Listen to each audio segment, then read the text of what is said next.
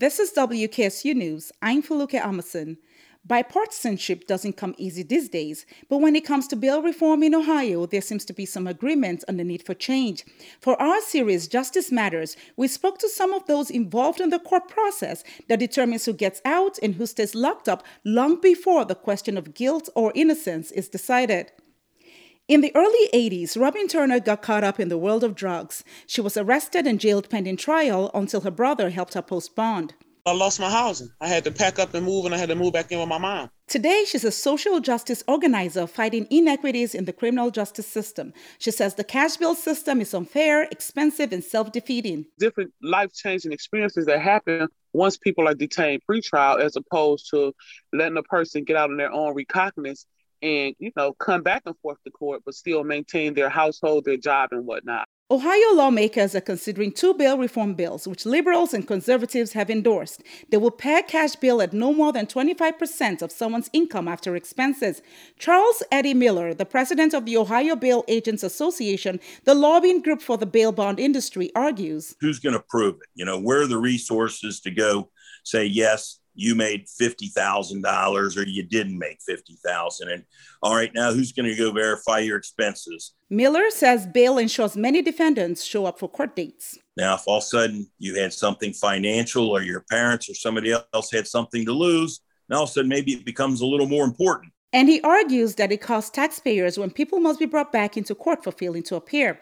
But critics said the cash bond system ensures people with money are treated differently than those without, regardless of how likely they are to appear in court. Retired Judge Ronald B. Adrian, who served on the Cleveland Municipal Court for 36 years, says he did not give much thought to the impact of bail until much later in his career. There's no nexus between the offense that's charged and somebody's intentionality to come back to court or to commit a new offense. He says that before he retired, the Cleveland Municipal Court modified its bail schedule for misdemeanors. It significantly reduced pretrial detention with no increase in failure to appear rates or criminal activity. All these years, we had been detaining people in jail pretrial when, in fact, we could have allowed them to continue to pursue their lives. Research by legal and public policy scholars shows that people who remain in jail pending trial are more likely to be convicted and face longer sentences.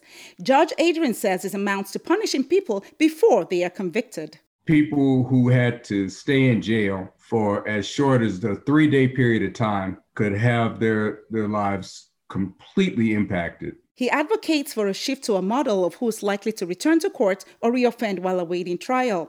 That risk assessment model is what Stark County adopted in 2018. Karen Andorka is the director of the Stark County Common Pleas Court Pretrial and Pre-Sentence Services. Instead of posting cash, that someone had eyes on that person, that you had to report in and you had a drug screen and you had to be on a GPS monitor if needed. But risk assessments are not perfect. The Pretrial Justice Institute withdrew its support for them, saying they rely on data flawed by racial biases. Andorka says her staff also holds in-person interviews with defendants and interviews crime victims for release recommendations. There's no risk assessment that's going to guarantee you anything. Those are just gauges of, what we believe, that you qualify for. Claire Chevrier, Policy Counsel for the ACLU of Ohio, says the focus should be on making sure that people are released based on the threat they pose, not the money they make. Across Ohio, there are people in jail, not because of what they have done, but just because they can't afford to post that bond. And that makes no sense because they're not people we intended to keep. And that was not the intended purpose of bail. She says that texting court reminders and providing free public transportation on court dates are more effective and cost-saving ways to get people to appear in court. Miller, president of the Ohio Bail Agents Association, argues the cost of supervising individuals out of jail will be passed on to taxpayers. I read about all this savings that we're going to have, but I never hear about what expenses we're about ready to incur. We're almost giving a trophy away for breaking the law. Advocates for change say the current system goes exactly the opposite way, ensuring many people who have not been convicted of breaking the law finish dead last. I'm Feluke Amason, 89.7 WKSU.